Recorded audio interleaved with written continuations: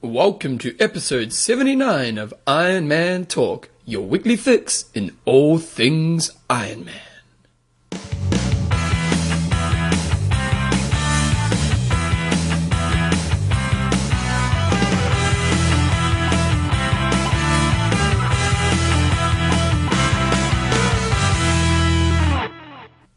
Righto guys, so welcome along to episode 79 of Iron Man Talk with Coach John Newsom and Bevan James Eyles. How you going, mate? I'm very good. Pretty exciting times in the Iron Man Talk studios, hasn't it been? Bevan's done his P's. Last week on the show, I came out and I said I'm going to do my P's and I'm going to get Simon Lesson on the show. And what happened, John? We've just been on the phone for 1 hour with Simon Lessing. We just had a really great interview with Simon. He really great interview, eh? Very good. He's a good, honest man, and he gave us some really good opinions and some stories, and so that's going to be in today's show. But before we go into that, we're going to do a quick news segment. And our sponsors, though, Bevan. Oh, that's right. We forgot, didn't we? Who are our sponsors, mate? Can't forget about them. Go on. Trybuys.com. For all your try needs. Coffeesofhawaii.com. Get that coffee down you. And athlinks.com. If you need to meet a chick, go there. So, actually, I need to go there.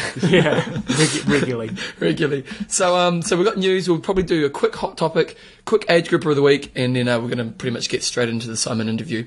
So anyway, news for this week. We're going to start with the news. John got a bit angrier this week. John got... Come on, mate. Tell me your anger. North America Sports have announced their entry process for North America sports events. Over the past few years, every entry spots in North America full Ironman races have become highly sought after. Yep, we know that. So now what they're going to do is athletes entered in the event for the current year will be allowed to register for the next year's event the day before the current event. Yep. Entries will be accepted on site at the race site from 9 to 11 a.m.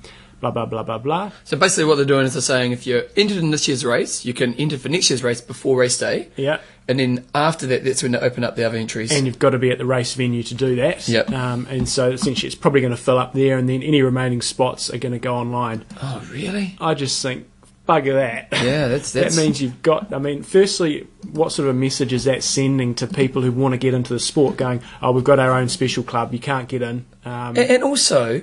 Okay, so I've turned up to Ironman New Zealand a year out. I don't know if I want to do it. Yeah. You know what I mean? It's like, who plans that far ahead for every... What about for us? If so we're going to use a New Zealand example. If we want to, if it was like American events and it was going to fill up, that means we've got to spend about $600-700 to fly up there. Yep. Probably another couple of $100 on accommodation. Yep.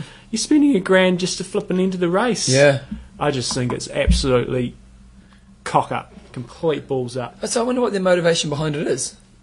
I don't know. I guess they're trying to reward the people that are entering the events and saying thank you for supporting us, which you can completely understand. But it's just closing the door off. I think one of the major problems with it as well is the whole you have to be there to enter. Yeah. So I think it needs to be an online thing, doesn't it? I think so. I mean, you can have a combination of the two. You can be on the site plus having online. We're in an angry place right now, aren't we? So somebody sent it through to us, and I said to Belinda, just excuse me if I'm a bit angry for the next half hour. I need a cuddle right now. I need a cuddle. I wasn't happy. It's just, we've had a hot topic on this in the past, so people can refer back through our blog on other people. We asked for people's opinions on how this could be fixed, and obviously they haven't been listening to us. Well, obviously not. We even need to send through those notes. Yeah, it's really disappointing, isn't it? I think it's... Because it just makes it so hard for the Iron Virgin to enter a race. Yeah. And it's like... Closing things especially off. in North America, because those races sell out in straight away anyway, don't they?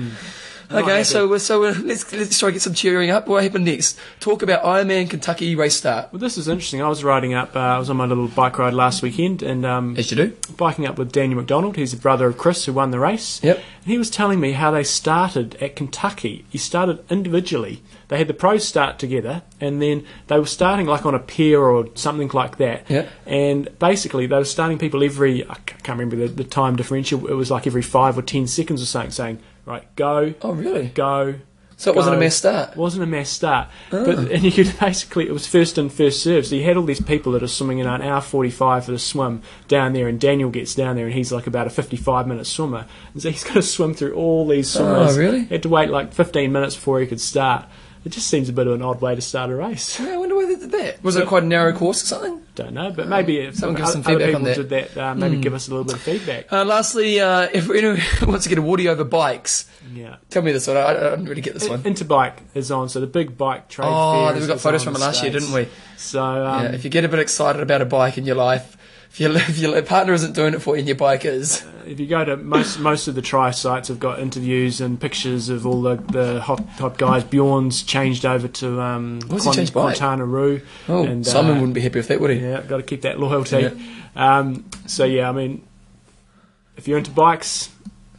Into Bikers On. Okay. Check out some bikes. So we're not really going to cover all the race results because honestly the show will be going for an hour and a half, and as much as we know you love us, I don't think you love us that much. So we're just going to cover the websites are going to be on, because I've actually done the website already for this week. So the links are on www.ironmantalk.com. So go on there and check out the race results. We're going to quickly cover the Chesapeake Man. Chesapeake Man. It's Chesapeake Man. Chesapeake Man. Yeah. Okay. So it was reasonable sized field actually. And this is the this females? is the females. Yep. Oh, we've got some great names here. Here we go. You can do it. Stacey Kawaki Kawaki was first in 10:43. She Sounds like a motorbike. swam a 1:12. She biked a 5:29 and ran a.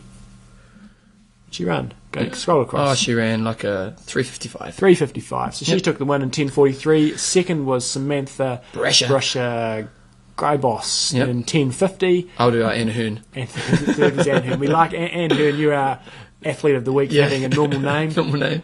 10 hours 57. Yeah, and on the guys' side of things, Brady De Hoist was Yep. first in 9:32. He swam pretty slow swim times there, 1:16. wow, that's a terribly so sometimes. Bike 4:56, good, and run was 3:15 for a 9:32. Second was John Robertson, like that name too. What, the Robertson? Well, it's easy to say. Oh, okay. I thought this And- was John. Well, that's good as well. Yeah. And third was Mark Render in 9:55. So it looked like they had about 125, 130 odd guys there. Also had the Aquavelo option. Not many people took up the Aquavelo option, which we'll talk about in a moment. Just the other results that Bevan's going to put up on the site.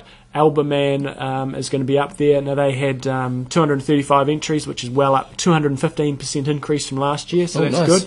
They don't have the results up there yet, but they're getting them there. I think. I like the way they put percentages on, Yeah, you know. Alessandri, I think, was winning the race. Okay, we're moving on, remember? Give me a Control break. yourself. Give me a break. The Oh, Odyssey get Off-Road excited.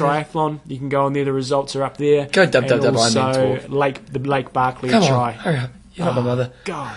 Okay, Righto, hot carry topic on. of the week. Last week we were talking about currently mini North Triathlon races. Oh no, this is an old one, isn't it? See, boy, you're pushing me along. You're not even Pushing bloody it along. ready. Jeez. It's your fault because you put the link in there. Oh, Oh whatever. man, you're killing me. Anyway, so what was our hot topic last week, John? Can you remember? Our hot topic was... Is that a phone or here, mate? No, it's your phone. Turn your phone off. How many times have I told you, Bevan? Turn your phone off. Swim, bike, run. So what we had is, would you be interested in doing a long course aquabike race? Is there a place for these races in a build up for an Ironman, or should aquabike options not be available? Jeez, I'm struggling, aren't I? Yeah. At iron distance races. Liam says, I don't know about an A race, but as a build-up, I think it'd be a good idea. Maybe they could run similarly the aquathons, or aquabikes at Ironman events, except also open it to those who aren't competing at the particular Ironman. Big Shim saying the sport is called triathlon for a purpose. I haven't seen any sanctioned swim bike races. However, I prefer more swim bike workouts to running, which is true. Jim Flynn, he's a 56-year-old aquabiker, and the reason he does that is because he's had 8 knee surgeries, and he's a big advocate of it, and it means that he keeps him in the sport. But I think Ironman races should be reserved for the people that can do all 3 disciplines. You're not an Ironman unless you've done all 3. Good point. And Frank's very similar. He's saying that he's building up for Rote 2008, and that he thinks that being able to do an aqua run, aqua swim, aqua bike, Aquabike. would be able to help him actually to achieve that. It's taken a few years to get there, and you know it just keeps fun and something different in the sport. Nice. Greg, I really welcome aquabikes. I think it is odd that there are a lot of duathlons, aquathons, swim, but no swim bike events. What's so special about running that it can't be dropped once in a while? save our knees, which is Save our true. knees. This is very true. Oh, Daniel put down the hardcore, didn't he? Daniel was a bit angry. Oh, he's a bit angry. He's against it, and there's the reasons. Triathlon. That's triathlon for softies. Woohoo! It stops when it starts to get interesting, which is a good point, isn't it? Yeah. Yep. Given a few good athletes, it would become a draft fest. Totally. Time trialing for non-cyclists with a warm-up. True. Completely pointless as a preparation for Ironman. Oh, very high intensity, no running, and valuable testing. Okay. 5, swimming and biking feels like a race. You're not going too hard. He's saying hard in the F up. Ooh, he laid down the old, yeah. laid down the old smack down there, didn't he? Matt Daniels, angry man. Yep, there you go. T-Rex, for those who can't run with a reason, it's a great idea. Yep. Knee surgery mostly. For those who are too fat to run, including me, then it's a soft option. Nice. Certainly a good way of filling up numbers on non-WTC events where people might use as a long training session ahead of an Ironman. Totally. Frank, just in response to all athletes that take an Ironman event as "look how tough I am" contest, get over yourself. Ooh, Nice. Ooh, I haven't read this one. This one's a big one. You got the big one, Brad. Okay, I'll do the next one. Chance is saying try means 3. I think it should be its own deal, like duathlon. Okay, so he's saying sure you can have them, but not on Ironman day. So there you go. Okay, so Brad from Boston says the aquabike category in the triathlon community has been a great addition these past 2 years. There's increased interest and participation in multi-sport events by offering a low-impact, competitive outlet for the wider demographic. An iron half-distance AB category with established tries is a natural progression. One would be greatly benefit the sport and many sponsors of these. And he does go on, but yeah, that's okay. I think you were getting this point. You know, he really thinks it's a good option. He's just cutting. Well, he's written a book. You're cutting Brad off. Remember, we've got time. We're on a time restraint. Oh, people will keep listening. Lastly, we've got Ollie. Yeah, I think it would be great. New race. Good to bring new people into the sport. In France, we have lots of run bike races. It changes the dynamics of the race, finishing with the bike. I'm going to come back to Brad because I'm not going to push things through. Okay. Brad spent the time to... hurry up then. So to those that believe aquabike and other multi-sport combinations have no place in sanctioned triathlon events, age and injury are inevitable. By supporting all multi-sport categories, you may be securing your own competitive future. Okay, so there's quite a bit more you've got to read. No, it's okay. Carry on now. So what's your view on it? My view is that it's already sort of been mentioned a couple of times here. I don't think there's really a place for it in Ironman races, especially if it's going to exclude WTC Ironman if it's going to exclude other people from potentially entering the race. Although you could do like start at 10 o'clock. Yeah, you could do. Kind of like they do with the challenge races. I think given the Ironman races are pretty much always full, I think I don't think they should be adding more people onto the course. Okay. I do think it's a good idea, and I think that we do have to try to get a wider demographic into the sport, and I think this is one of the ways we can do that and increase keep increasing the participation levels. But at the same time, we do still need to look after the competitive athletes, and that's something that I think that we're not doing so well at the moment. We're continually going down the path of participation, bringing more people in the sport, which is fantastic, and we need for that. The people trying to make a career out of it. The career and the guys who are the serious age groupers, I don't think they're quite getting enough recognition, and that's where the whole medal thing we've talked about on several occasions comes into play. In terms of doing it for a training event, great. Well, only if you do it at Ironman pace. Yeah. If you're looking to prepare for an Ironman, so I'd much rather it be maybe having team options. So I encourage a lot of people to go to Wanaka and do the team option there. So then you've got a runner. But I think if you go and swim and then you hammer the bike, it's not very relevant preparation. But if anything, it could throw your numbers out, because then when you go to race day, you think, well, I can ride that fast. Exactly. But if you go and swim and bike, and then maybe do a short run off the bike, and you stick to a certain heart rate or effort or whatever on the bike, I think it can be a valuable training day. I'm interested to see if it would appeal. I was meaning to put the cup on the table before, because it makes a noise. Oh, bloody hell! So I'm interested to see if it would really. Shock! I can't take it anymore. I'm interested to see if it would really appeal to the general age grouper, because the thing is, swimming's the thing that most people struggle with, isn't it? Yeah. So most people, if they're not going to do an Ironman, will probably just do cycle racing. You know what I mean? And so it's like, this is only really going to appeal to the Ironman athlete who's maybe injured. Yeah, injured or older. Or is using it as a prep for a race. I don't know if there's that much of a market for it. The numbers don't look like they're very big. When I looked at the results from that Shesbecker man, sorry if I didn't pronounce that right, they look pretty small. So I think it's a worthwhile option. It helps the guys that are starting events get a couple more. I would definitely use one as a training day. Did you notice I changed the blog? Nice. Do you like it? Very good. I've done a good one. Good. Okay, ITU or 70.3. That's a good one. John checked this out. And it's saying, which is more prestigious, an ITU Long Distance World Championship medal or a 70.3 Champs medal? And what I'd like you to do when you're posting your replies to this, we already had a comment, is is that I'd like you to include your country. Scott Horns. What country are you from? Oh, okay. It's So- interesting. because I think we're going to get different answers from different Continents. continents. So make sure you put which country you're from. Okay, so that's our news. So we did pretty good there, 14 minutes. Yeah. It's our news and our hot topic.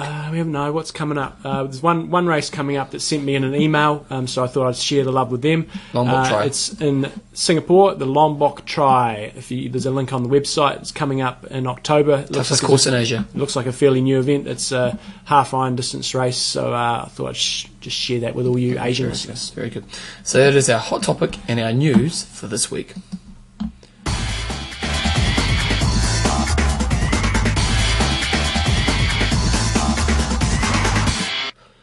Age Grouper of the Week.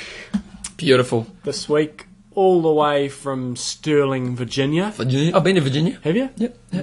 I think I have. Or is it West Virginia? Or is There's all there? sorts of Virginia, I think. Is there? Yeah, I don't know. I think there's West Virginia and Virginia. I think I went to some Virginia. Yeah. Might not go on to Sterling. So Jim. Jim Hurrell from Sterling, Virginia. Good old Jim. And why is Jim the age group of the week, John? Because we're not just giving it to people nowadays, are we? Well, the 'Cause we main deserve reason he came up with a very good quote. So Jim's has done his third Ironman for the season. Whoa, that's pretty good. What did he do? He did Arizona, Yep. and he did Placid, Yep. and then he did Wisconsin. Nice. Did a PB on Wisconsin, which we know is Slow a course. slow course. So that was pretty key. He also managed to overcome having some cramping issues at previous races and a few little running niggles here and there. So And the big one, shoulder Big one. injury. Big one, shoulder injury. Wasn't swimming very much before the race. Confidence was a little bit down. So went out there, nailed a PB on a tough day. But the main reason why I gave him age group of the week is because I have been helping him with a program. His quote was, "I finally learned that I need to slow down to get faster." Oh, that's So interesting. the key thing was, I just made him slow right down on the bike, and he managed to nail the run. And so I thought that was a good epiphany Epiphany. to understand word, mate. what Ironman racing So is all about. So and it worked obviously. Yeah, So how do you get him to slow down? You just slow down on the bike, lower the heart rate, lower the power meter if you're using a power meter, Yeah. and just slow down until you can put in a good run. Yeah, we always hear about people saying, "Oh, I had a bad run," or I was running so well up until 30 kilometres or 20 kilometres, and then It's I been a just story blew of my up." year. And the key is, if you haven't done a good Ironman yet, you're different. You've had good races. Guys that have yet to have a good Ironman run, highly likely that you're biking too hard. And so Jim learned that he slowed down and he was able to increase his run speed Oh, Jim. and get a PB and have a really good run split. PB was important, And but I think. the other reason why he got age group of the week is because he's on Athlinks. Well, there you go. So if you want to be an age group of the week, you need a good quote and Yep. to be on Athlinks. Beautiful. Minimum Jim, it's an requirements. exciting time in your life because this week you are our age grouper of the week. Beautiful. But we don't really have an intro for this next bit. What is an expect? Let's just put some music on.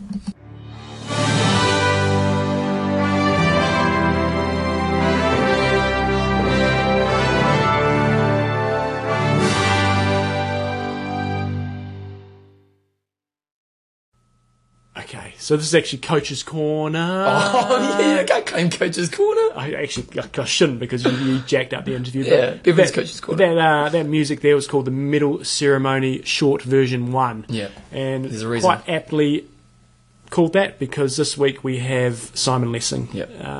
Tell me, he was a bit of a hero of yours, isn't he? Yeah, he is. I mean, I think he's the most dominant short course athlete there's ever been. Yeah. When he was racing, whether it was a drafting race, non-drafting race, he just dominated completely. It was when he won World Champs, he just ran away from the field and won by a minute and a half. Yeah. It wasn't even a contest. So It's interesting because just quickly, I've got to talk to a few of the legends over the last couple of years doing this, and Lessing's name always comes up. Oh, yeah. Molina and Macca and all these guys talk about Lessing. He's the man. just phenomenal. Yeah. And he gets a bit of a hard time at the moment because he's not perhaps achieving as high as what he's done in the past, and also he You gets found out why in the interview? Yeah, gets slagged off for not winning Hawaii and things like that. But great interview. It's an hour long. There's some excellent stuff, excellent opinion, which we love getting. Yeah, he's and really honest. We Great. always try to just get a slightly few different angles. So hopefully we've achieved that here and enjoy it. Here we go. Here's Simon. On today's show, we are very, very happy to have Simon Lessing. I did my work, didn't I? Bevan did his P's, got it all prepared nicely this week. If you don't know who Simon Lessing is, then Stop listening to the show. multiple world champion. Probably one of the most dominant athletes there's ever been over the Olympic distance, stepping up to halves, done incredibly well, and we obviously want to quiz him on a few Ironman things today. So welcome to the show, Simon. You had a good day so far? Yeah, not too bad. Pretty hard. Typical day here in Colorado. So, in fact, we've had half of Australia and New Zealand over here this summer. So, so it's kind of it's been interesting, really. Kind of a Commonwealth insurgence here. Do you ever get out the training with Bevan Doherty and co? Not really, because they're kind of doing different. Obviously they're focusing on the short distance racing. So, the training is so different, and I'm here full year round, and I end up training with guys that I sort of I see pretty much all year round, and we kind of have our little group here. But I've been out a couple of times with Craig Alexander and a few of the other guys. So it's been fun anyway, especially the pool space. Cool. So we've seen your name sort of popping up here and there so far this year at a lot of the 70.3s. I mean, how's the year been going for you so far? Pretty crummy year so far. Well, the reality is that I've actually had an Achilles injury that's been nagging me the whole season. So it kind of started in February, and I was training on it and really keeping on top of it, but it was still just a little bit irritated. And then I raced the 70.3, the Disney 70.3. Yeah. And I definitely hurt it there. And then after that, I had to take quite a bit of time off, and managed to sort of come back for the Timberman 70.3, which was about a month ago. And on very sort of average running for myself, I surprised myself with a relatively open. And then, of course, I raced in Cancun 2 weekends ago. So that didn't go too well. I kind of struggled a little bit on the run. Yeah. Actually, my run was my poorest discipline of the day. So kind of ironic, really. Yeah.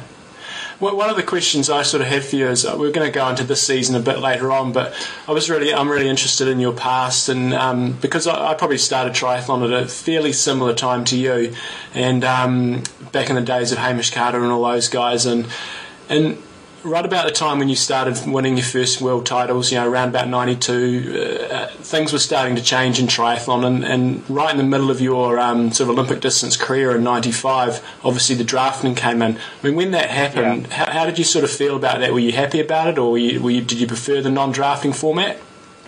To be honest, back then, it really didn't change too much because the top guys were still dominating, and it actually made... quite honestly, it made Olympic distance racing pretty easy, or it seemed a lot easier for a lot of us guys who came from sort of the non-drafting and all the issues over, every single race you went to, it was, well, this guy was drafting, guy was drafting. I remember doing the European Championships in, I think it was 1992, where they disqualified 40 guys for drafting, and this was obviously a non-drafting race, so...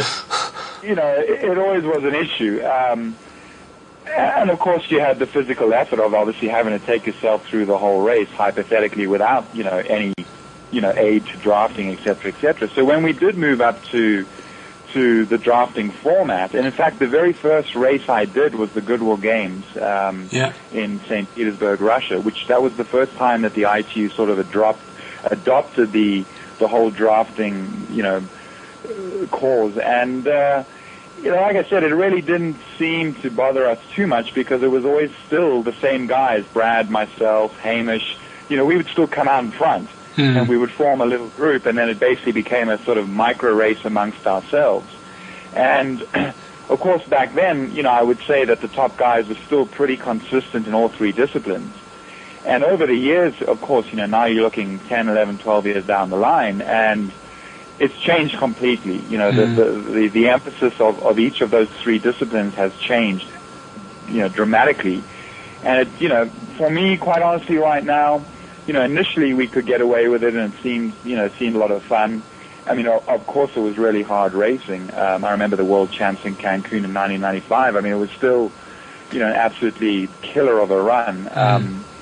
But right now, the thing that I just don't feel that it represents the sport that I started in 1985, the sport of triathlon. And for me, a triathlete, a pure triathlete is somebody who can put the combination of swim, bike, run together. And the first person across the line who can, put that combination together the best is the winner. Yeah. For me, a great example is we saw the ITU World Champs a couple of weeks ago, and so you had a certain individual win, and then the following week or 2 weeks later he races in China and finishes in the 20s, and for me that's just not what it's about. And as far as I'm concerned, there isn't another sport where you basically don't have a domination. You look at tennis, you look at, to a certain extent you can argue with Ironman racing, it's always consistently the top guys, the fastest guys who are going to win. And I said to my wife, I said, I'd hate to do a race where really it's, as a race favorite, you're at a huge disadvantage. And I kind of learned my lesson at the 2000 Olympics, and I really was, from that point on, kind of turned off by the fact that, I felt that as a race favorite or somebody who had a chance to win, you were always going to be disadvantaged. In that format, in that ITU style format of racing. So after the Sydney Games, did you actually hold hope in staying in the sport until Athens? Like, was that the goal, or you lost hope? I definitely had decided. It was fairly. It actually eventually became a fairly easy decision for me, because I had moved to America after the Commonwealth Games in 2002. And of course, here in America, the emphasis is purely on Ironman. There is absolutely no interest in ITU-style racing. And I had a number of sponsorship opportunities, but primarily all of them said, look, we will sponsor you if you do half Ironman and Ironman. We have absolutely no interest in backing you if you're going to go the ITU course. Wow. So, for somebody who's obviously reliant on making a living out of the sport, it became a very, very, very easy decision.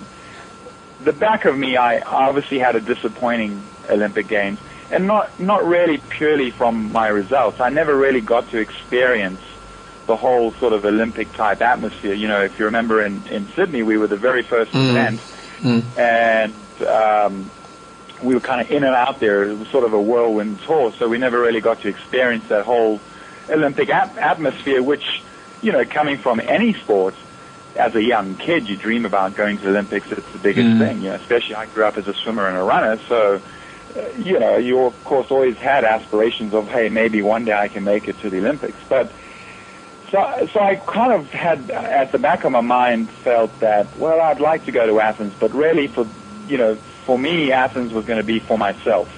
Whereas I felt in Sydney, I wasn't necessarily doing it for myself.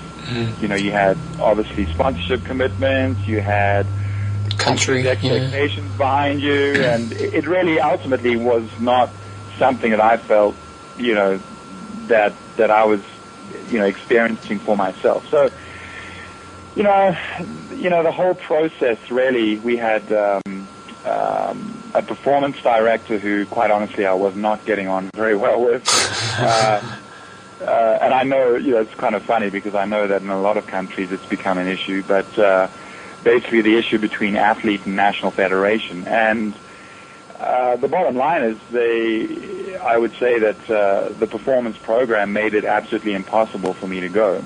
I had commitments here in America, and they wanted me to go off and do things which were basically not possible because I had, races to do over here, et cetera, and I'd always been fairly outspoken about what I thought and what I was going to do and what I was not going to do. And for someone who sort of grew into the sport on my own, suddenly having somebody from an outside perspective telling me, hey, you've got to do this, you've got to do that, of course, I was a little bit resilient about that. So I think on their behalf, they were fairly content that I kind of just walked away from it, and it made their life a lot easier. When I say they, I mean the performance program. And bottom line, it was like, you either conform to what we want you to do, otherwise forget it, you're on your own, you can get lost type thing. So I got lost over here in America. Doing well for it. How did you sort of, obviously Hamish Carter was one of the guys you raced a lot in the early years, and he very much came from the old school. I mean, how did you sort of feel when he won Athens? Did you think it was a vindication for the old school races? Without a doubt. I mean, I was definitely happy that Hamish did it, and again, for me, it was just proof that, our era, because you constantly hear, oh, well, the old era never raced as fast, et cetera, et cetera, et cetera. And, the fact that you did have people like Hamish obviously dominating the latter half of their career was, gave me great satisfaction because, basically, the old guys are tough old bastards. And, I'd rather see Hamish win than quite a few other guys, to be honest with you. So, I think ultimately he deserved to win as well, Yeah. And he is an athlete. He's an he was an all-round athlete. I say was because obviously he's retired now, but, even if he was still racing today, he's an all-round athlete, strong in all three disciplines. And, I remember Hamish back in the day when he was an awesome cyclist. Yeah. And a lot of us, it was an issue to try and stay on Hamish's, wheel. Not necessarily right behind his wheel. Hey, so 10 meters apart, but so Hamish was a great swimmer and a great runner, so definitely deservedly so. I mean, deservedly so, he won, and I was happy for him. Yeah. Hey, so would you like to see another triathlon event at the Olympics, like an Ironman distance or a time trial Olympic-sized distance? For me, and like I say, this is always going to be a controversial subject, and I think a lot of the people who've been involved in, and I've been involved in the sport now for 22 years, and for a lot of us who've been in the sport for a long time, for us, as I said earlier, the sport represents combining the three sports together, and whoever can put that combination together the fastest wins.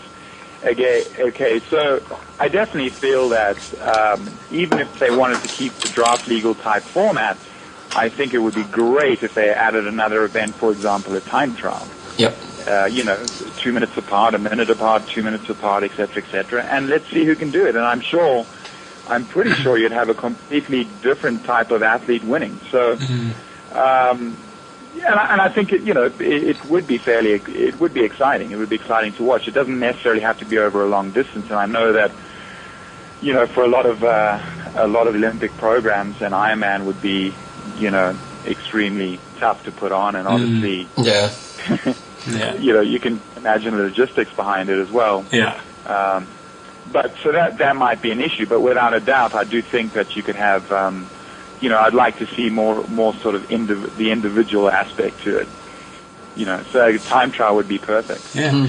So on to sort of, obviously a lot of our listeners are very much iron junkies, and part of the reason why we sort of thought I'll try and get Simon Lessing on the show is because last week we were looking through the start list for Kona, and we saw your name down there, and I'd sort of heard a lot of rumours that you weren't going back to Kona and you were just going to focus on half Ironmans and so on.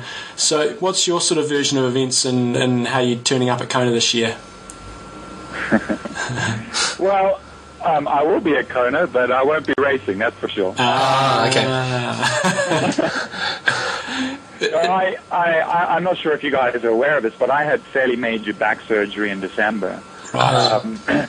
I really struggled the whole of last year. I was diagnosed with 2 herniated discs and severe spinal stenosis, and I was in a situation where I could hardly bend down, let alone, I ended up having about 6 spinal epidurals to get me through the season last year. Crikey. And the neurosurgeon who operated on me said, I can't believe you even raced, let alone, race throughout the whole season. So, that became an issue, and it started February, really started having problems in February 2006. And, I kind of struggled through it. And by December, there was only one solution, and that was surgery. So, they ended up going in there at 2 levels and removing the 2 herniated discs on the one side, and then the other side basically chiseling away the vertebra, creating more space for my spinal cord, which was being impinged and pinched from both sides. Oh. And so basically my right leg completely shut down. And, at that stage, beginning of this year, I was really concerned about my future. I have 2 young girls. And, I'm thinking, you tell me, doctor, is this going to be, to the detriment of not my career necessarily, but what I'm going to be doing 10 years down the line? So, he said, look, quite honestly, if you could stay away from Ironman right now, that would be the best solution. And he said, you don't necessarily have to give up the sport, because what's there is there, and it's taken 25 years to get that way. So I pretty much made a conscious decision early on in the year that I would just stick to 70.3 this year, Now, I qualified for Hawaii through Clearwater last year. Top 3, first, second, and third got Hawaii qualifying spots. And Craig and I basically both said, yeah, we're not sure if we'll do it next year, but hey, let's enter anyway. So that's how I got my spot. And so, you carry on. Yeah, carry on. Yeah, you carry on. So, just in terms of Kona for you, where does that sort of sit? Further down the track, is it a burning aspiration you've got, or if it happens, it happens. If it doesn't, it doesn't. I'm in a very, very different phase. Or a very, very I regard myself as being in a very, very different situation to a lot of the guys out there. I feel like I've done pretty much everything I've wanted to do in this sport, and I'm pretty content with the results that I've had, and I'm obviously, I feel that I've worked hard for those results, and I've been fortunate enough to achieve what I've done. So right now, for me, everything that I do now is just basically a cherry on the top. And nice. So, you ask about, the burning desire. Right now, it's not, a die-all thing for me, quite honestly. No, and I'll be the first to say that. And I think for a lot of the guys out there who are doing Ironman, it is. And you need to have that desire to get out there. And obviously, I mean, you guys, I think you've both raced there, haven't you? Yeah. Yeah, I mean it's hell. It's living hell, and it's a tough race. And I said to my wife, it's certainly not a race that you go there saying, well, I'll just see how it goes, and we'll see what happens. If you're not ready for it, physically, if you're not ready for it mentally, and most likely more mentally than anything, you're going to get your ass kicked, quite honestly. Yeah. And I've had that. I've realized that right from the start. I went and watched Hawaii back in the mid-90s, and I said, I remember saying to McKeely Jones, I'll never do an Ironman. This is crazy. I'll never do an Ironman, and I'll certainly never do an Ironman here in Hawaii. We kind of both agreed with each other back then, and of course, now I know never say never, but I would love to do Hawaii, and I would love to do it when I feel like I'm fit and healthy to do it. And I certainly don't think that you need to approach a race like that when you're not fit and healthy, and it just makes the whole experience miserable, quite honestly. And so, I stepped into the whole Ironman thing fairly late in my career, and I made the conscious decision. Obviously, for me during the 90s, it was all about short distance, and we had a lot of other things going on. We had the France Iron Tour. I don't know if you guys are aware of that. Yeah, definitely. We had the ITGP Tour run by the Bray brothers in Australia. So there were all those monetary and incentives from a pro perspective, but there were also very, very exciting races. And so there was a lot happening during the 90s, and the sport was just, evolving from one year to the next with a lot of different formats of racing, and I've done all sorts of different crazy stuff. And it's been fun, so I don't resent the fact that, I didn't step into Ironman any sooner. The problem is, it is to a certain extent a huge learning curve, and I don't think you can just step into it, even if you do have the talent, because you can't do an Ironman on talent alone.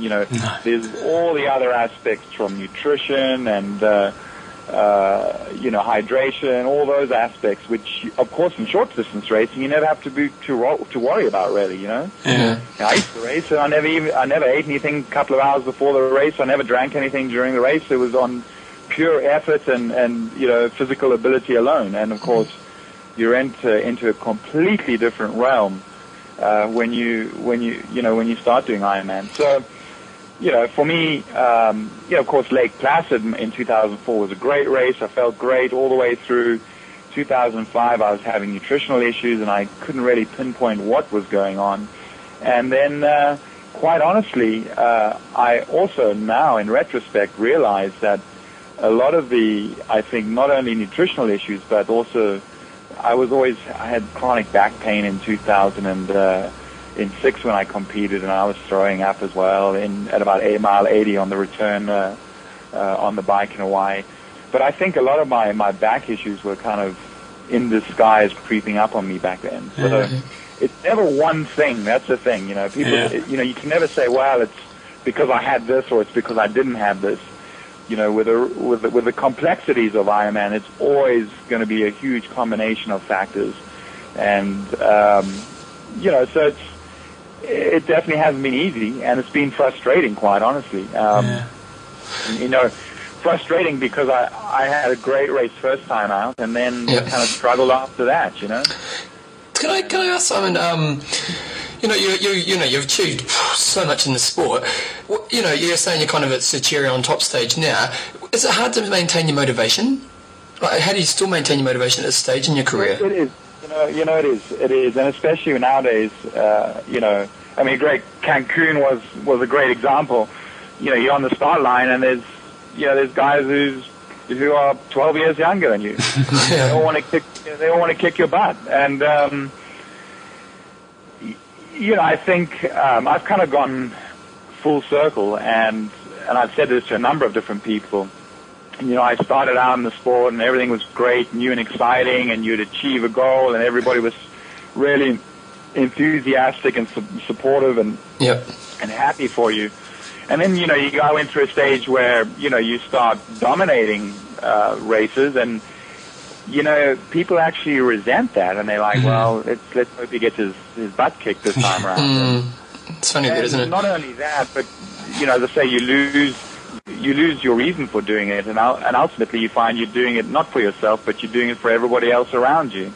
And I'm kind of now in that full circle where I've really got to a stage where I'm like, you know what, I am doing this for myself, and I want to get the satisfaction, and I want to go and do races that I want to do that I enjoy.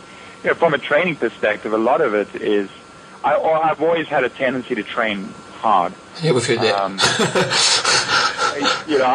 It's just like brushing my teeth. I go out there and I actually get, we have a little group here, and we go out there and we try and punish each other every day, and that's become an automatic response, really. So it's not something. I'm not concerned that, hey, I'm not putting in the effort. I'm certainly putting in the effort, and in a way, I kind of thrive on that. And the funny thing is, Dave Scott does quite a bit of training with me, and although he's 53. He's just the same as me, and that's why we get on as friends. We get on really well because we kind of have that same mindset. Yep. And we're always playing games, and Dave likes to get out there and come and see if he can punish the young guys. And obviously, my objective is to try and lap Dave as many times as I can in the pool. And it is very entertaining, but there are times where it is hard, and you say, well, what am I doing this for? I'm so sick and tired of doing swim, bike, and run for 22 years now. I want to do something different. And especially as, without a doubt, the young guys are more motivated, and they are still out to prove themselves, and they out to prove a point. And I think a lot of the athletes in my situation, our mindset's a little different. Like I say, triathlon's been great. It's fun, and of course it's had its ups and downs. But I'm also a father now of 2 young girls, and I'm a husband, and I have a lot of other things going on in my life, which the realization that for me, triathlon is not everything. And of course, it's still funny when you walk around a country like America and you talk to somebody on the plane next to you and you mention triathlon, and they still really don't know what you're talking about. It doesn't happen down here in New Zealand. yeah, but I'm just saying, again, it brings the realization that we are, the reality is we are still a fairly small sport, Yeah. And it's evolving, it's growing, and that's absolutely fantastic for everybody.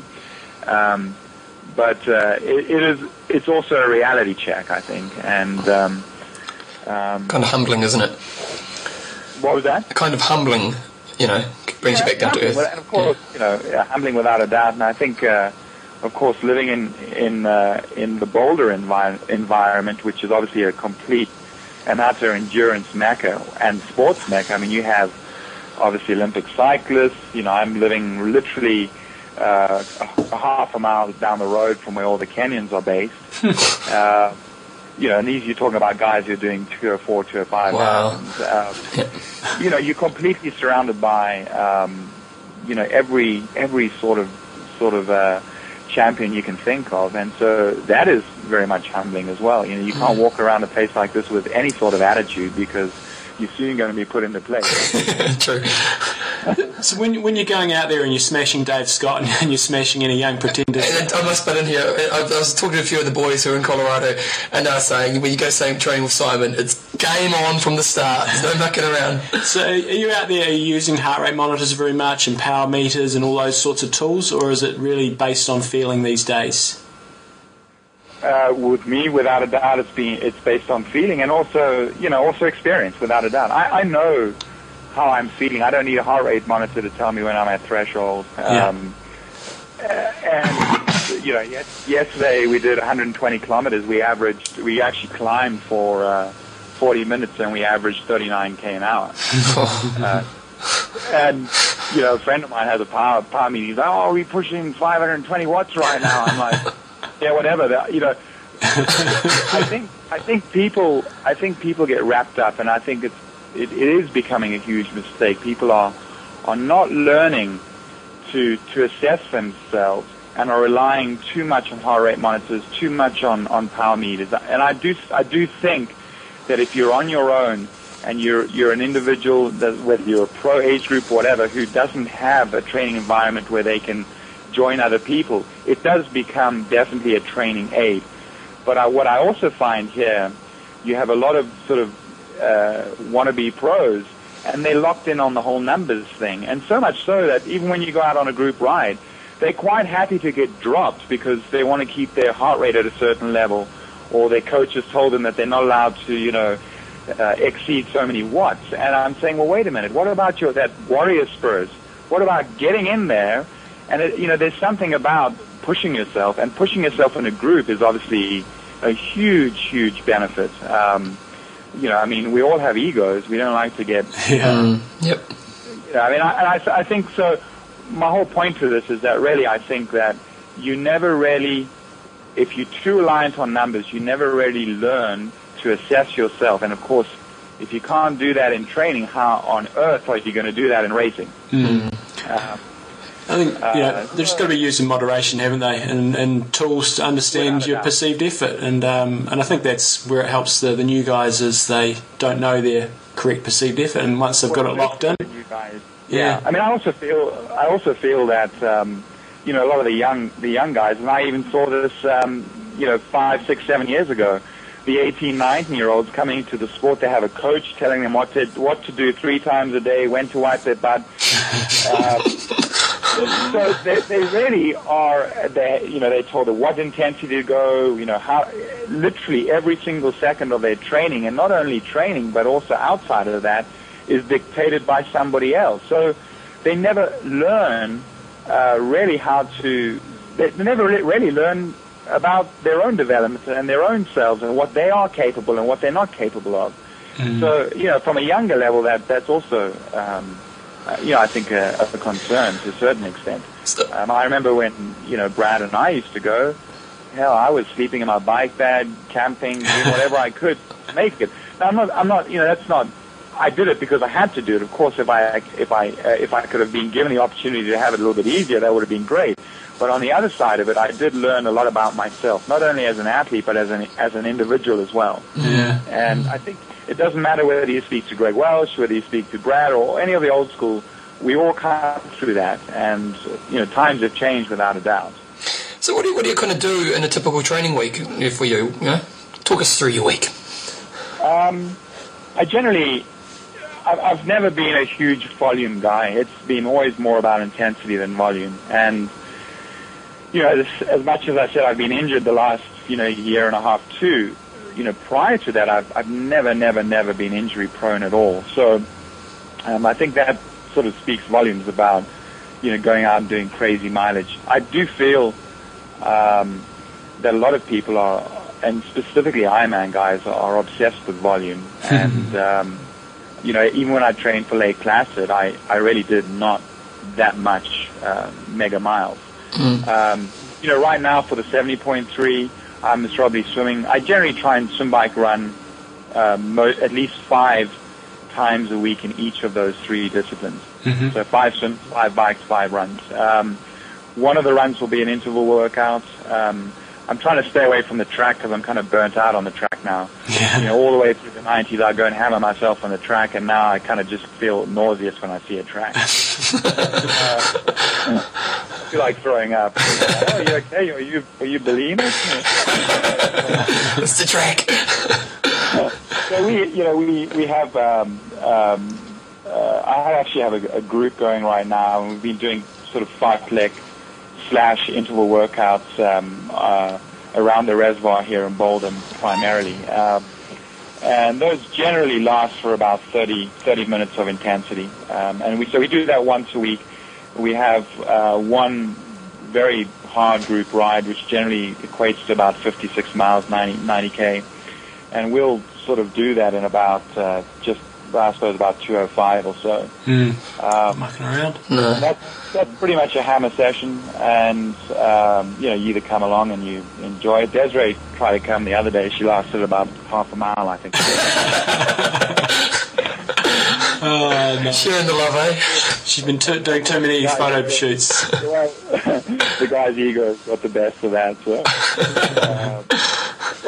So it's one hard run, one hard bike. We try. My long rides really now are between 3.5 hours, but again at a fairly high intensity. It's not, it's pretty hard. And then swimming, I generally try and swim hard 3 times a week, and the rest are recovery, are essentially recovery workouts. Nice. Average bike ride will be about 2 hours a bike ride. Average run at this stage will probably be about 45 to 50 minutes. Oh, wow. With a long, I do a long run as well of about an hour 20 to an hour 30. Wow, it's interesting. Hey, what's your idea on, or your thoughts on the drafting in Ironman, the distance? Do you think it should be shorter, longer? Where are you at with that? Okay, well, my view, especially... we love your honesty. What I think they need to do is 20-meter gap. Oh, really? Between bikes. Without a doubt, especially in a race like Hawaii. I mean, it's just a huge draft fest, and I'll be the first to admit it because I've been in it. It's very, very unfair, quite honestly, and that's why if somebody can get away on the bike and win like that, all hats off to them, because there's about 25 guys back there, and it is a lot easier when you're stuck in that group right now at that sort of 7 to 10 meter zone. I really feel that in the future they're going to have to address the issue of number of pros. I think there should be 50 pros max. They should have more draft marshals. I really feel that they should have most probably one draft marshal for 4 athletes. Yeah. And they need to address the drafting immediately. As I say, there's always going to be that pretty big pack that comes out in about 50 minutes or so, 51 minutes. And unless, you pounce on these guys immediately, those packs form. And I do think that 10 meters is not enough. In a windy environment like Hawaii, it needs to be more than that. And I think they need to make it harsher. Honestly, I do feel that you could almost argue, you out straight away. If you caught drafting, you out, DQ'd. Yep. Consequences will be harsh, but people will take it seriously. They won't be prepared to take the risks that that the guys are taking right now. So, it's a hard race to call, and I just feel that they need to have more numbers, more distance between, and less athletes. Quite honestly. It's a funny one because there's a lot of guys. There's more and more Ironmans every year, and there's more and more athletes qualifying. Yeah. And I don't feel that all the pros qualifying for Hawaii are necessarily. I don't think they should necessarily be racing in the pro field. Well, bottom line. A perfect example is at Ironman New Zealand this year. The pro slots rolled all the way down. Bevan and I both had woeful races and were doing 9:40 and stuff, and we could have easily qualified. So I think I agree with that. Yeah. And it's kind of funny. Every pro that we've interviewed on the show has said we don't want any drafting in Hawaii, make the zone bigger, but nothing seems to be happening, so it seems to be quite frustrating. Well, on the other hand, you also have to be careful, because there's also a percentage of pros who say, we don't want any drafting, but we kind of like sitting 7 meters behind. And so you also have to realize that there is transparency amongst the pros, and the weaker guys are going to say, yeah, I kind of like this rule right now, Which makes sense, doesn't it? Of course, if you're a strong cyclist and a weak swimmer, of course you're going to be emphatic about, and irate about the drafting that goes on. But it forms almost immediately at the beginning of the bike, and it has to be addressed straight away. You have to eliminate it. And I still, the last 2 years that I did it was 7 meters from front wheel to back wheel, which really is 5 meters. Exactly. It's drafting. It is drafting. It's basically become an IT race. And that's why, the 2 years that I did it, Norman won and Faris won, and great for them. And I was very, very happy that they did it like that. Because no one else really ultimately deserved to win. So it has to be addressed, and I think there comes a time when WTC really have to start accepting the fact that there's an issue, and it's going to become controversial, So not just to say that it's not already controversial. No, it's definitely not. So obviously going on to WTC, I mean, it sounds like you don't feel like they're addressing a lot of the athletes' needs. I mean, how do you sort of feel do you feel they're doing a good job? Are they dishing out enough prize money? And do you think that Ironman racing is heading in the right direction? Well, I'm going to chuck in 70.3 here as well, and I certainly don't think that there's enough prize money in 70.3, and I think that I think that hopefully that's something that they will address in the future. Ironman as well. I mean, really, apart from Hawaii, the majority of the other races have very, very poor prize money. And both McKeely and I, one of the reasons why we never raced Ironman in the 90s was because we were making a good living out of short distance racing. And I can just say right now that the living we were making then is still way better than anything that's offered out there right now, to be honest with you. Mm-hmm. So, people say, the sport's moving forward, and, well, for me, it actually, in that regard, has not moved forward. It's actually worse. We're worse off than we were 10 years ago. Yeah. As a short distance athlete, I can say that. I think, again, we've tried, and I remember the first time we've tried to create athlete organizations. The problem is that there really isn't a coherent group of athletes who all agree on the same things. People say one thing, athletes say one thing, but when it comes down to crunch time, there's always going to be a percentage you want to run off and get an easy race in here or do this, do that. So that has to be addressed. A lot of the issues right now could be addressed if the athletes were prepared to stand together. Number one, if you can get a sort of union of types and an agreement amongst athletes, we would have one voice. But until then, we don't have a voice, and we never will have a voice, quite honestly. And it's kind of a catch-22 because, there's always athletes trying to make a living, and if they can get $5,000 for winning some arbitrary Ironman somewhere, they'll go and do it, Yep. Meanwhile, the best thing we should be doing is discussing with the organizers and discussing with the people responsible, saying, wait a minute, we just don't feel that we're being treated fairly here, Yep. So, so again, I think a lot of it stems to athletes' responsibilities and, especially athletes who are in it for the long term. People who are committed to making, a career out of it. And when I say career, they're not just going to go and do 1 or 2 Ironmans while they have a teaching job. These are people who are going to be involved for, 10, potentially 15 years, Yeah. Yep. What do you think about drugs in the sport and triathlon in general? Do you think, A, is there much of it, and B, is it kind of policed that well? I certainly don't think it's policed very well. When you say triathlons in general, you're referring to the whole sport? Yeah, maybe. Yeah, or both. Probably more to Ironman in perspective, because we understand, most of the Olympic programs are getting tested better, but we interviewed Bella Comerford a few weeks ago, and she said she practically never gets tested. Yeah, I would agree that obviously a lot more can be done, without a doubt.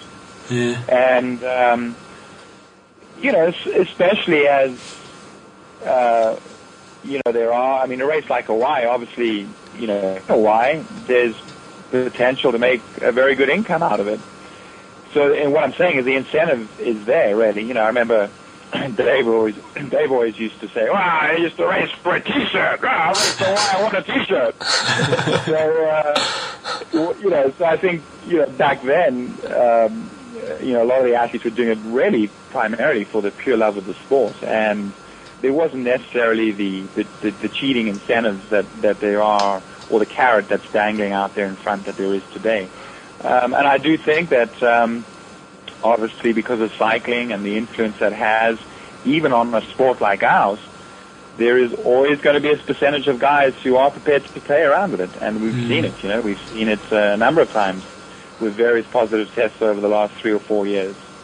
I'm not going to mention any names, but you know who those people are. So it's there. Without a doubt, it's there. And I think it's only going to get worse, quite honestly, unless we have a sort of coherent protocol of testing, and not only testing at events, but out of competition testing.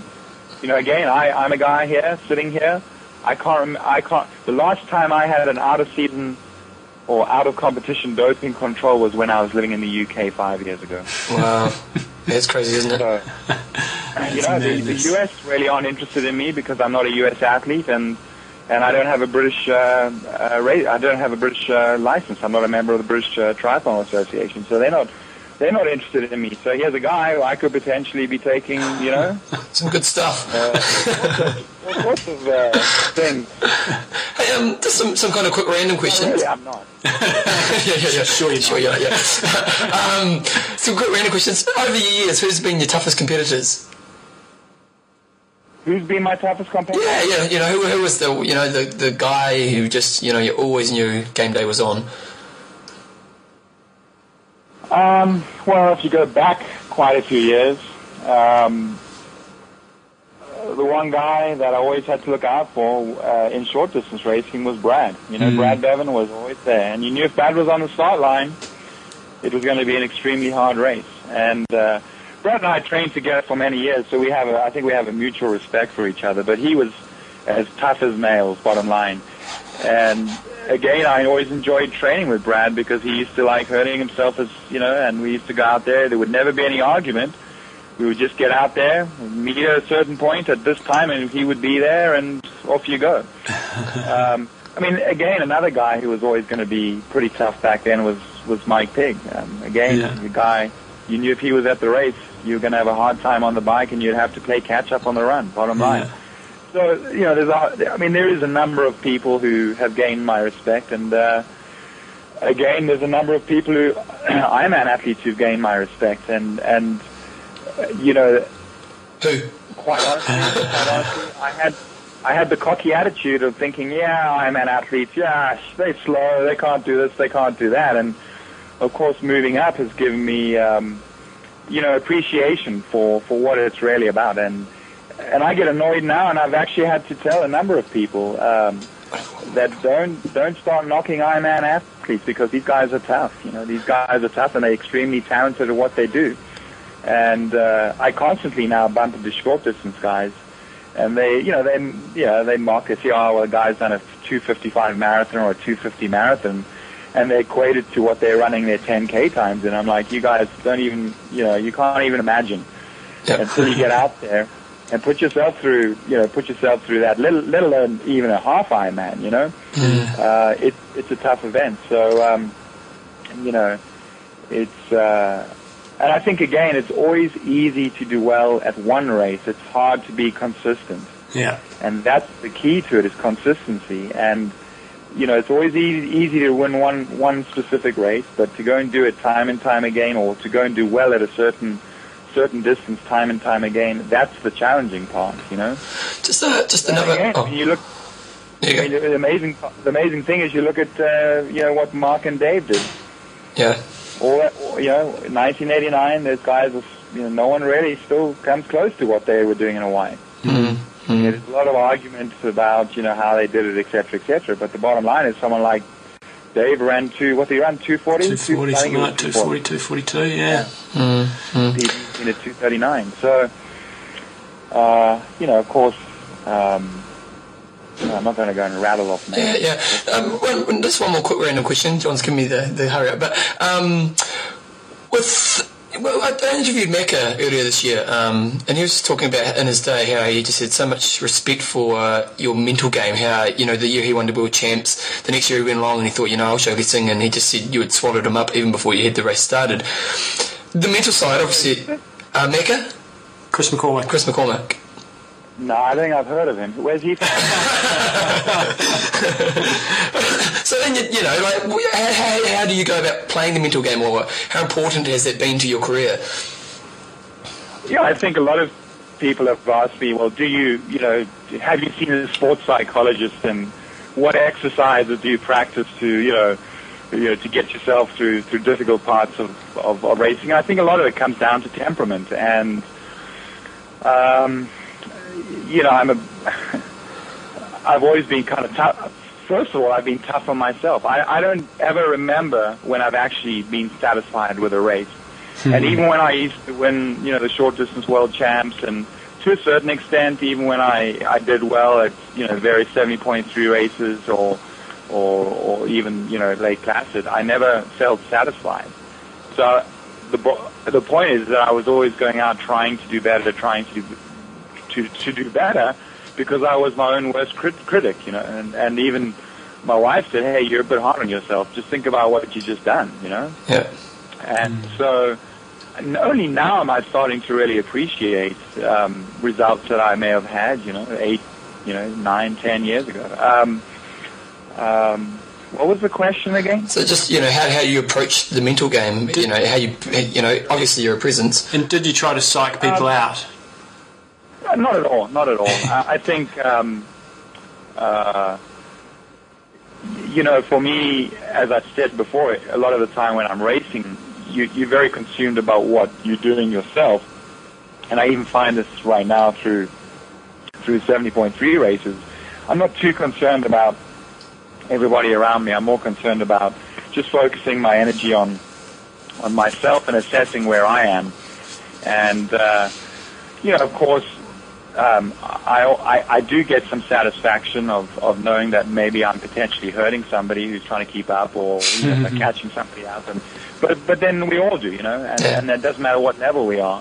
Triathlon's a tough sport, and it takes a lot of hard asses to do it, quite honestly. And it doesn't matter what level you are, just to do a triathlon. It's not an easy thing. It's not like playing ping pong. It's a very physically demanding sport, and I think it takes a certain type of mentality to get anybody through Ironman. I remember at a number of Ironman races that I've been at, I always feel more respectful for the guys who are out there, racing 15, 16 hours, and thinking they have been out there for 16 hours. I couldn't imagine.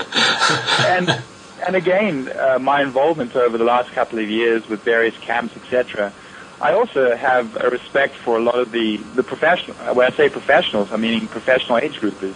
These are people who have jobs, they have families, and on top of that, they're putting in endless hours of training. And for me, I have almost more respect for that than I do a so-called professional triathlete who's lying on the couch when he's not out training. Yeah. And that really doesn't have those sort of responsibilities. So it does take an unbelievable willpower when you're working, and of course the types of people that do our sport are generally people who are in fairly successful or responsible positions. And when you chuck all of that into the spectrum, it the willpower has to be unbelievable. For the age group on a whole to get through it, Yeah, totally.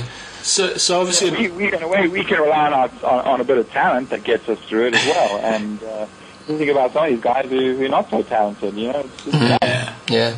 So obviously, a big part of your career has been a long career is just making sure you've got good sponsors on board. Do you want to talk a little bit about the sponsors you've got at the moment, and perhaps any tips you might have for people who are looking to get sponsors? I'm not going to give them any tips. But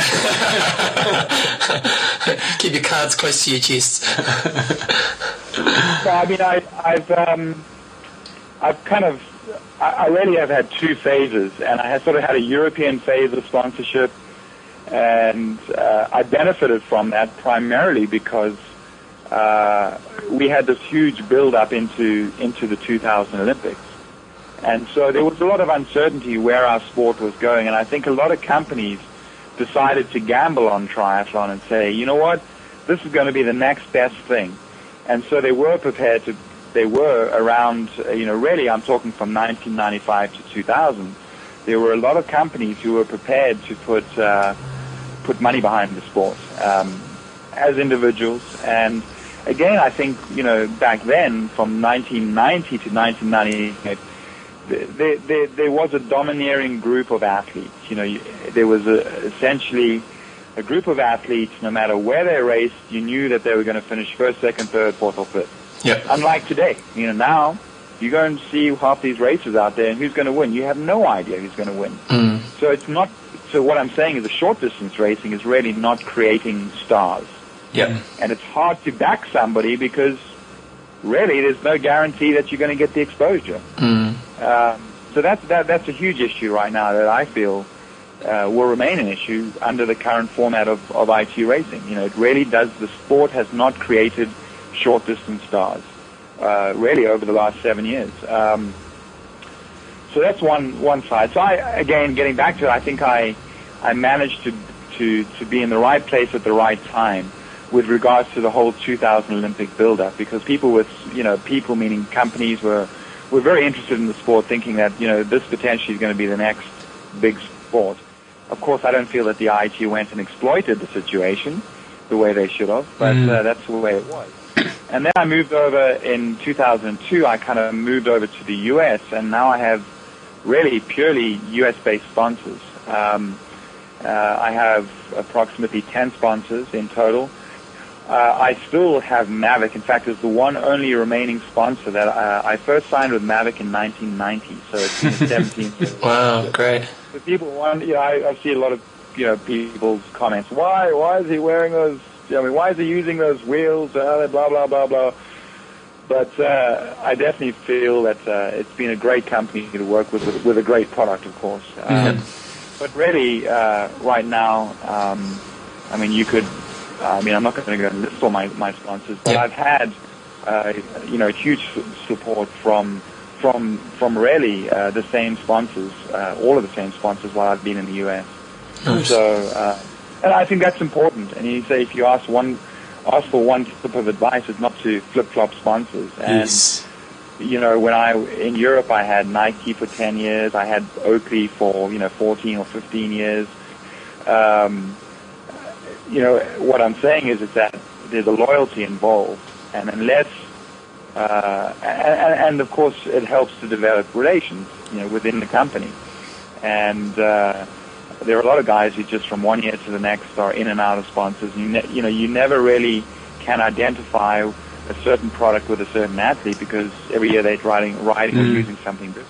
Yeah. But it is tough, and I think ultimately sponsorship comes if you have the right personality and the results to back that personality. Yep, totally.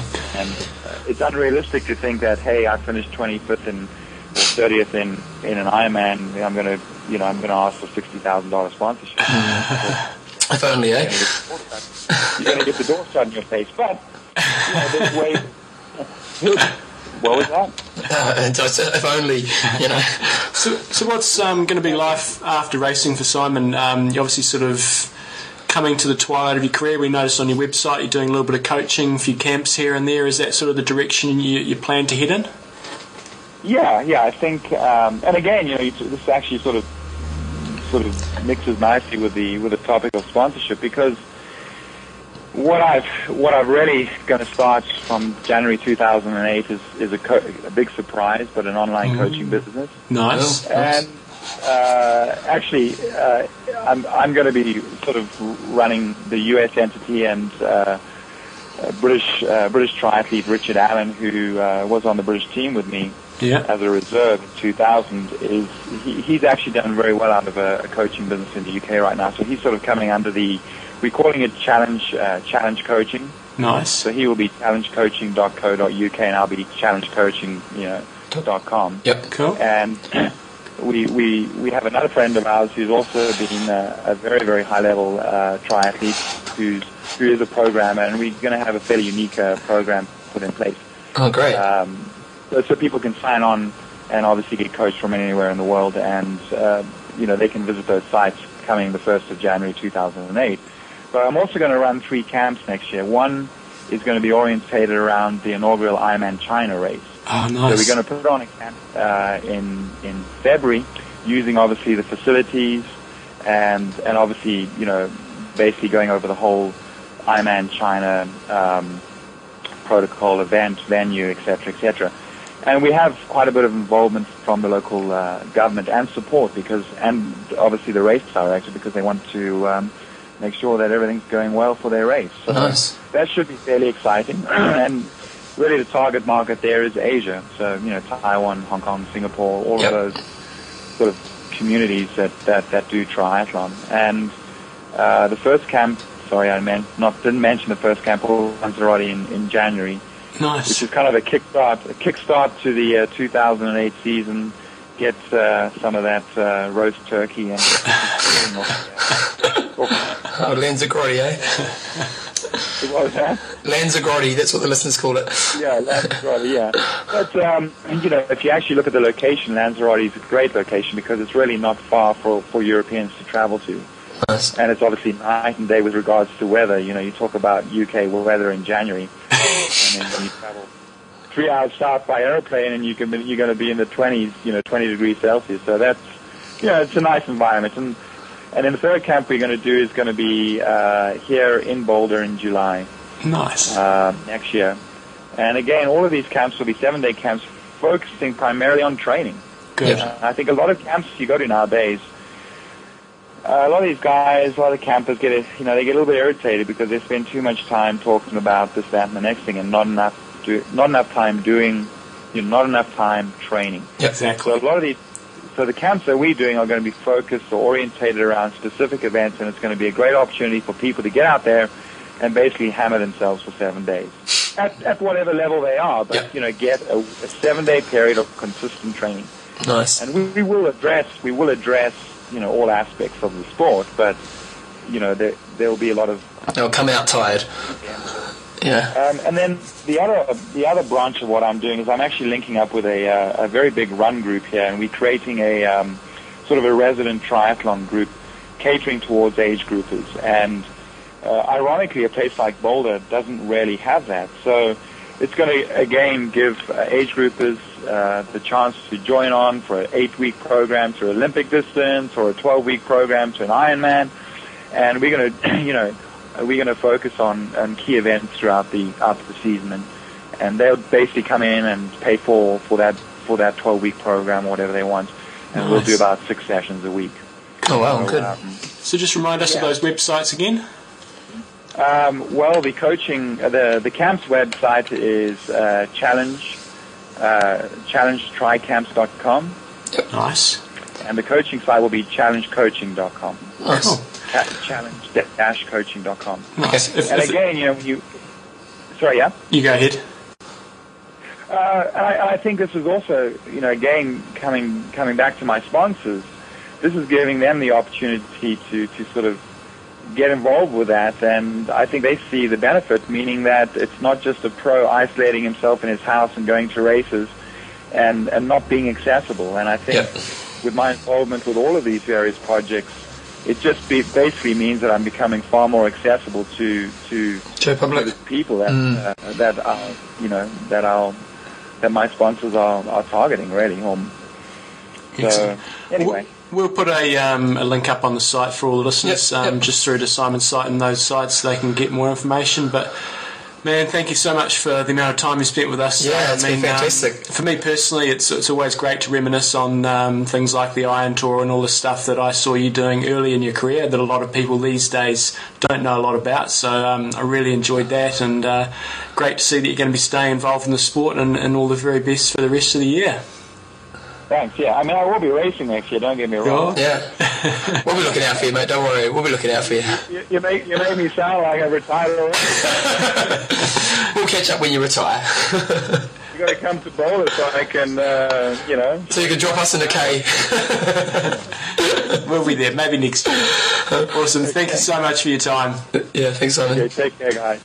Okay, so sponsors. Right, Hawaii news. Hawaii. No, Coffees of Hawaii. Where are my notes, Bevan? Where are your notes? Get your notes out. Albert sent me some info, and we've got some pretty unique stuff going on with Coffees of Hawaii. So Go on then. they're going to be over at the Expo in Kona. Albert's obviously going to be racing and kicking some ass, hopefully getting on the stage again. what So I'm hoping. we're going to have a booth at the Expo. Yep. Get back to that Sorry. bloody page. Sorry.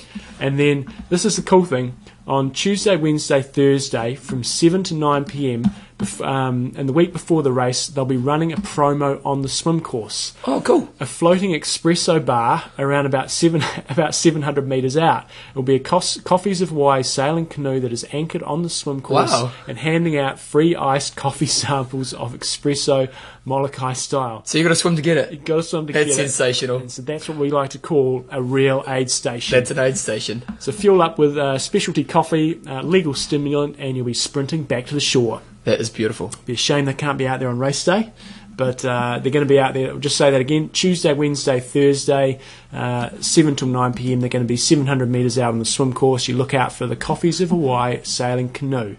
And also, while you're over there, go and check them out at the booth and pick yourself up some free coffee. We know they've improved their shipping rates, but when you're over there, you can get it all, and you don't have to pay any shipping at all. Now, Gordo's going to be there as well. Gordo's going to be there. The booth, yeah. At the booth, so you can go check that out. Albert will be there, legend. Yeah, we get a chance to meet the Albinator. Yeah, and Bring it just on.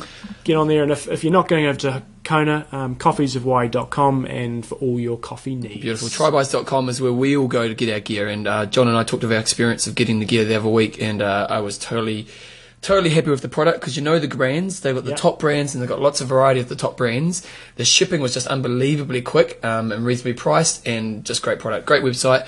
I just like the way they've just got so much of everything, eh? And it's easy to navigate, you know.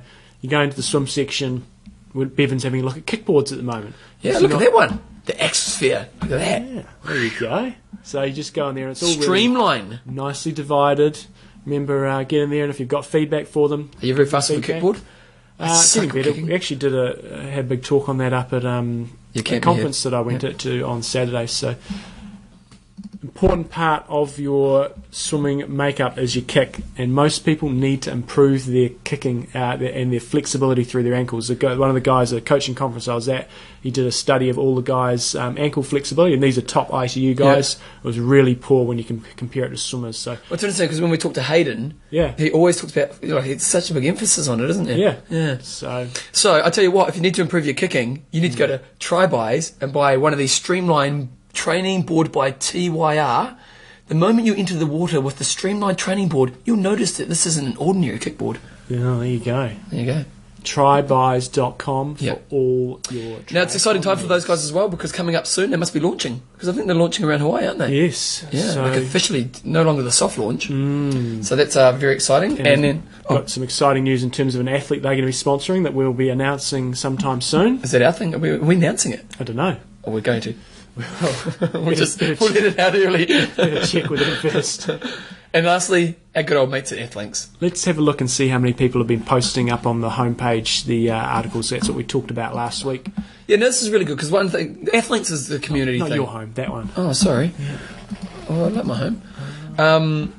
So Athlinks is really about the community. It's social networking for athletes, and the idea is that if you're on the internet somewhere and you're kind of reading some website that you think's really good, you can go onto Athlinks and add a story to their front page, and then people who read the website can then say, okay, well, this story is really cool. And for example, Norman Stadler answers a few questions, and this one here has a link to some story with Norman Stadler answering a few questions. There's also one about Gabriel Selassie setting a marathon world mark in Berlin. I think he ran a 2:04. Really? Yeah.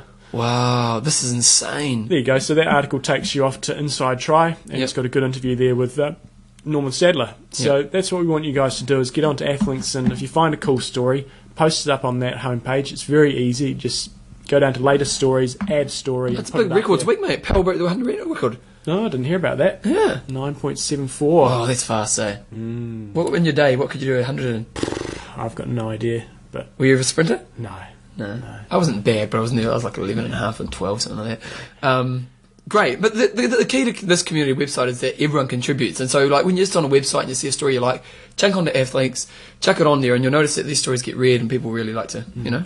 And if you haven't been putting your results up there, it's never too late. You know, I sent them in a race that I did in 2000. As long as you've got the results on the web somewhere, you just need to send in the link. Go through the process. Like the next day, they're great, aren't they? Give them a couple of days. Well, but you know they're great. And then you can claim your results, and that's what I like about the site is it's a place where you can keep all your results in one place. Okay, so my question is, what are our sponsors? Athlinks.com For all your needs. Coffeesofhawaii.com. So you can swim and have a coffee? And trybuys.com. Because you All need your shopping gear. gear. Because we know how much you love the gear. And the one other thing that I wanted to mention... I've got a few things to mention, actually. Well, I'm going to get in there You go first then. You remember we talked about Art of Try a few weeks ago, the Art of Try organic cotton t-shirts, Yeah, the great gear, etc. yep.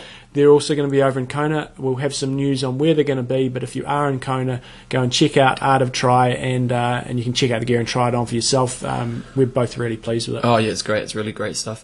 Do we want to mention the camp again?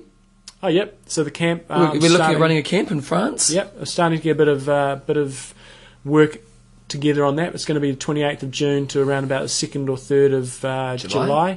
And it'll be a great camp if you're thinking of doing a boat, really, isn't it? Yeah. Oh, no, just a great camp in general. Yeah. Come over and meet us. Oh, obviously, but I mean, it's also a really great leading camp as well. We're going to be in the Pyrenees. It's going to be a mixture of some good quality training and some plenty of technique work. So if you are interested, just send us an email. We've had reasonable response Yeah, so really far. great interest. So make sure you get in because you'll miss out otherwise. And we'll have prices and everything sorted out in the next couple of months. But if you're interested, let us know so then we can work on numbers. Chance Barber sent me through an email asking if we knew that book, the Hillary book I was talking of. So I couldn't recall. They wrote a book. There was a TV series a few years ago on Sir Edmund Hillary doing Everest, and it was a great series, and they released the book at the same time. Now, I couldn't remember it, so we were just wondering if any of you guys knew the name of the book. If you can just email us at Ironman Talk, and we'll get there through a chance. What did you get Belinda for her birthday? Actually, we'll save that till the end. Lastly, Jeff has just sent through an email asking if anyone can get him a Hawaii program. Since he's been doing the sport, he collects the programs every year, and he was just wondering if anyone's going to be in Hawaii this year, if they could actually send us through a program. Go ahead. Oh, yeah, and then we can email that and you can sort it out with Jeff. That'd be really great if you could do that. You could buy some coffees from Coffees of Hawaii, Jeff, and then email Albert, say, I've just bought some coffee. Oh. Could you send me a program? You know what? He might do that for you, but he's a bit busy this week. He is a bit busy this week. He told us that. So, Yeah. So what have you been up to, John? Oh, okay. How can you support the show? Go on to Amazon and buy something through Amazon Through for us. our site, click Yeah. on the store, and Done. then into Amazon. And we get a little bit of sorted. profit out there. So what have you been up to?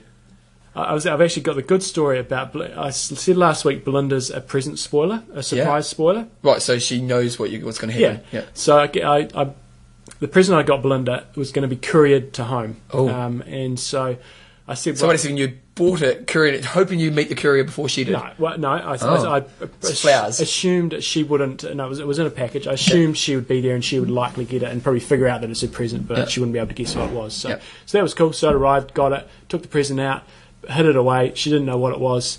And then on the courier thing, I said, don't put who it's from. Yep. And she said, I've just got to put a phone number on there in case it gets lost. Yeah. So then I disposed of the rubbish. Did you ring it? I put it in the rubbish, and then when I was out, she took it out of the rubbish and rang them up. Oh, that's wrong. That's how bloody stupid she can be. And it was, I don't know if you should have called your wife bloody stupid. and it was beauty, so it was like a manicure and pedicure and stuff like that. So when she rang up and they said it's Nicola Quinn, blah blah blah, then she figured roughly what. So her mission in life is to find out what the present is. We've got Secret Santas. We're doing Secret Santas with our family this year, and she said, "Who have you got? Who have you got?" And I said, "I'm not telling you." And she goes, "I've got." It's not secret anymore. She's going to ruin Thomas's birthdays. Christmas time. I had to stand pretty hard when she wanted to find out if we're having a boy or a girl. I said, we're not finding out. She was wavering. Bit of controversy in the Newsom household. But she wasn't happy with her present. Yeah, it was good. Yep. But the problem is she takes away your glory of giving it to her. Where's the love? You right, mate? You I'm right? good. You right? I'm surviving. Pat him on the back. Give him a man hug. And so what else you got on for the week? Anything else? Moving into run, focus my training. Finished off nicely with a little bit of biking. Got attacked by magpies like you wouldn't believe. And as you do. That's about it. This week, nothing particularly exciting. No. Watching a bit of rugby. That's about it. What about you? I went to the rugby on Saturday night, went to the Canterbury game. That was that would be boring. Yeah, it was a waste of money.